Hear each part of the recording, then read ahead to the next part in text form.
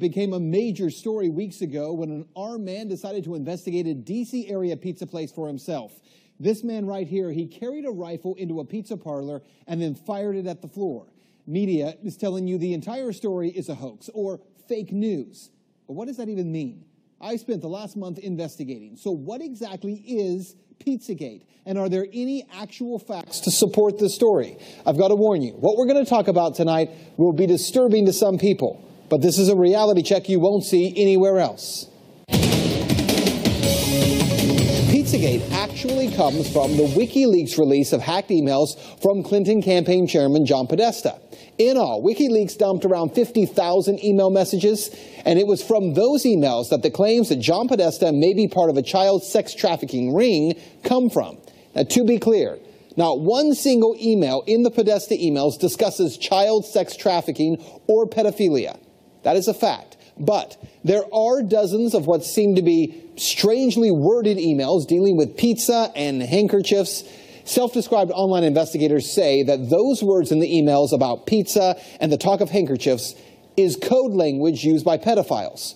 So how did a D.C. pizza parlor get pulled into the story? Well, again, read any mainstream report, and they indicate that Comet Ping Pong Pizza was somehow linked to this fake story and has no relation to anyone involved. But the truth is, that's not true either. What media is ignoring is that the Comet Ping Pong Pizza place is actually referenced in the Podesta emails at least a dozen or so times, and that the owner of that place, James Alfantis, is a friend of John Podesta. He was actually named, this is kind of strange, by GQ magazine as one of the top 50 most powerful people in Washington. Yes, we're talking about a pizza parlor owner. Now let's talk facts here. There is no solid evidence that Comet Ping Pong Pizza is being used to run a child sex trafficking ring. But there are some very strange connections between Comet Ping Pong Pizza and a second pizza place 2 doors over, Podesta Pizza, and the accusations of pedophilia. Now, this is where things start to get strange when you research this story. Now, to begin, I need to show you a 2007 unclassified FBI document. That document, according to the FBI, contains commonly used symbols by pedophiles to express their preference in children. I want you to see these images here. These are the images. Notice this one on the end, the triangle. That image signifies something called boy love. The pizza place next door to Comet Ping Pong Pizza, Podesta Pizza, well, this was their logo until only a few weeks ago. Clearly, you can see that the Podesta logo actually contains the same image, I'm going to show you again, as that boy lover image. Interestingly, after Pizzagate investigators pointed this out, Podesta Pizza changed their logo, and there it is now. They've removed the triangle. Also, Comet Ping Pong, owned by Alfantis, is the place where a number of performance artists perform regularly. 2 of the groups that perform there, who you can see advertised, by the way, on this Comet Ping Pong poster, include a group called Heavy Breathing and another group called Sex Stains. Well, if you check out the YouTube videos by these bands, Heavy Breathing has songs that do joke about pedophilia, and the band Sex Stains has a video that includes, and you see it right there, that same boy lover symbol. It's nearly identical to the one that the FBI does say is a pedophile code symbol for boy love. As I said, there are some strange things there. As for the owner of the pizza place, James Alfantis, well, he was one time in a relationship with David Brock, who ran Media Matters for America. Well, since Pizzagate began to blow up online, he has made his Instagram profile, Jimmy Comet, private. But an archive search of Instagram reveals a number of strange photographs and words with strange and disturbing images associated with them. Look, to the point where we can't show you those pictures. We're not even going to describe them to you because some viewers would find it too disturbing to share on TV. Now let's talk about the Podesta brothers, because remember, it was John Podesta's email that was hacked. In those leaked Podesta emails, John Podesta talks about his close relationship with Dennis Hastert, the former Speaker of the House, who was recently sentenced to 15 months in prison for abusing boys years ago. He was referred to by the judge as a serial child molester. According to the Washington Post, visitors to Tony Podesta's home in Falls Church got an eyeful when they walked into a bedroom at the Podesta residence hung with multiple color pictures by Katie Grannon, a photographer known for documentary-style pictures of naked teenagers in their parents' suburban homes. And to be clear, that just begins to scratch the surface of how strange some of this stuff is. And bear in mind, we can't get into a lot of the real details of it because of the limits on broadcasting this on television. But it is some very strange stuff. Now keep in mind, again, there is no proof here that there is a child sex ring being operated out of a D.C. pizza parlor. Investigators have already proven there's nothing to the story, right? Well, actually, no. And that's what you need to know. For all that is here, there has not been one single public investigation of any of this. Not from local police, not from the FBI, no one. And that has to be the big question. Not for Podesta or for pizza parlor owners, but for law enforcement. Based on what may be or may not be here, the big question is, why hasn't any investigation taken place? That's Reality Check. Let's talk about it on Twitter. And ultimately, it's not us that's committed this crime. It's the person who's gone into that apartment and taken a little girl away from her family.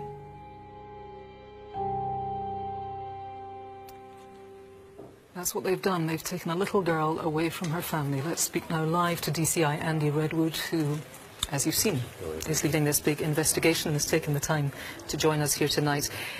In front of you and your team has been a massive task. You genuinely feel that you are making significant advances here, do you? Yes, we do. We are making good progress. There is still much to do. But our revision of the timeline and a re-emphasis on events beyond 9:15 means that we are bringing new information this evening to the public. OK, tell me about that then. Let's focus on 10 p.m. Let's focus on this sighting, and you tell me what's important and what people watching need to concentrate on tonight. Well, at 10 p.m. we can see a man walking down towards the sea, a white man in his 30s with brown hair, and in his arms is a child, 3 to 4 years of age, blonde hair, wearing pyjamas. Very close description to that of Madeleine McCann. Two efforts that have never been in the public domain of this one individual. Really important for us to understand who he is.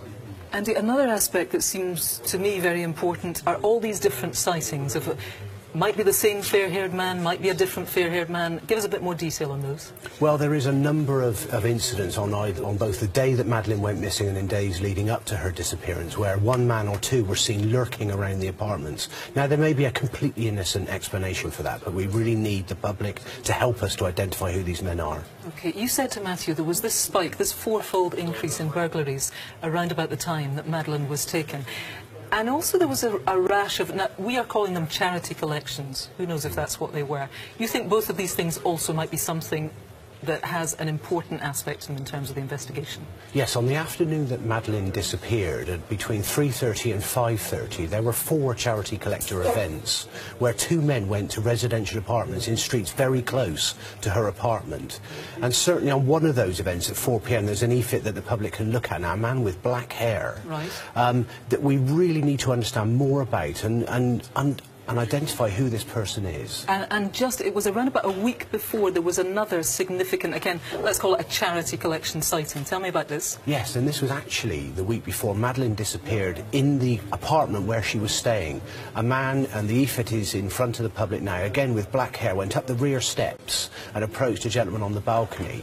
And again, there are certain elements of both that event and the event on the 4 p.m. on the day with the e-fit we've shown prior to this that have resonance between each other. Really important for us to identify who these individuals are. That's for sure. DCI Andy Redwood for now, thanks very much for taking the time for talking to us.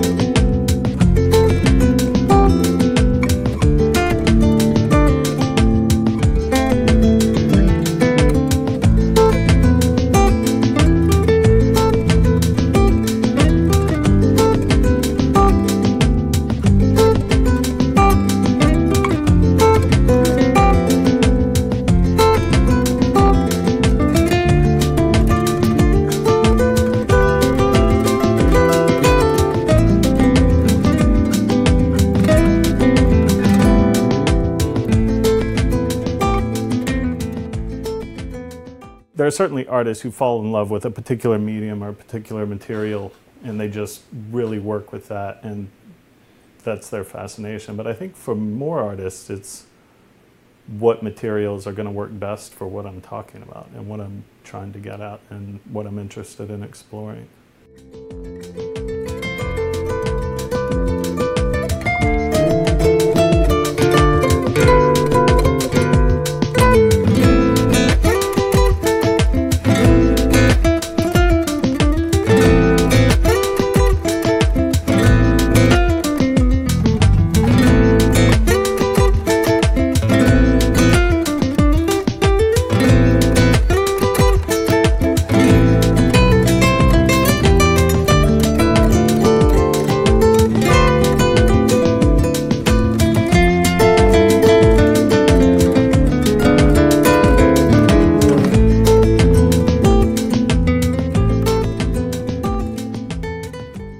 I've been working on a series of sort of wall-mounted trophy-like pieces, these portrait busts. I was finishing up repair work on a series of 4 full-figure pieces that were headed for an exhibition in South Carolina. So since then, those have been delivered and installed in South Carolina, and we'll see what the result is.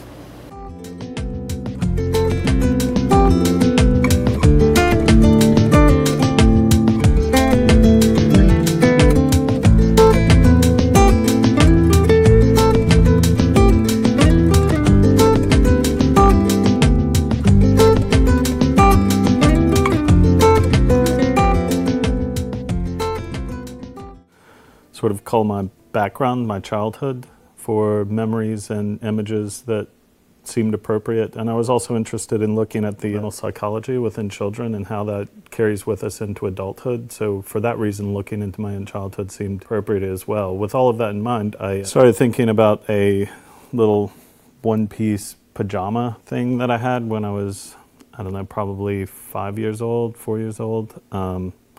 That it wasn't a bunny costume, but it was a thing that had padded feet and zipped up. And when I put it on, it felt like I was protected or invincible. And I didn't really watch cartoons, but I'd seen a Bugs Bunny cartoon and knew that his feet were white. So the white padded feet on it just made me think of it as a bunny outfit. In its original inception, that's where that idea came from.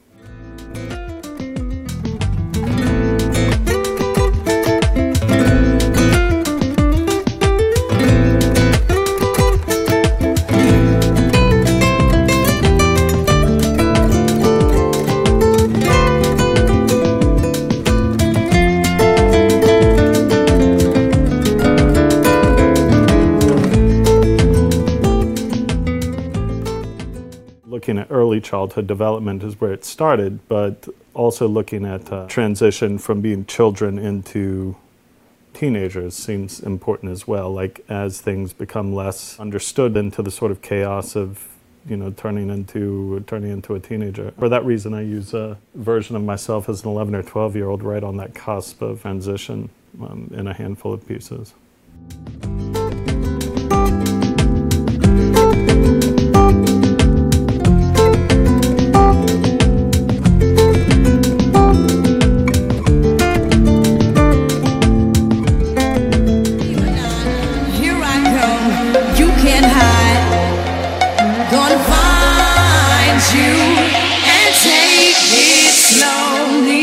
Ready or not, ready or not, ready or not.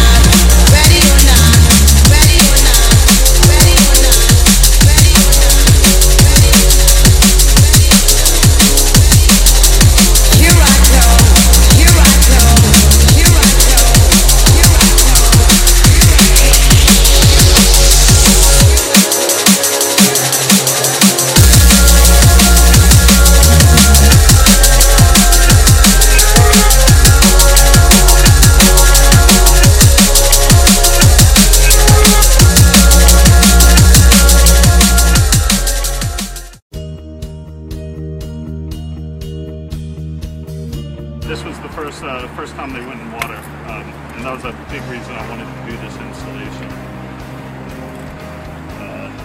They've gone outside, and they hold up fairly well outside for years, but yeah, I don't. The substructures are made like sailboats, so structurally they should last for years in the water. The fur is another matter. So what's up next for these guys? These really might wind up on a rooftop in New Orleans. I just got an email this morning about that. Unless they possibly go to the Finger Lakes, that's another option.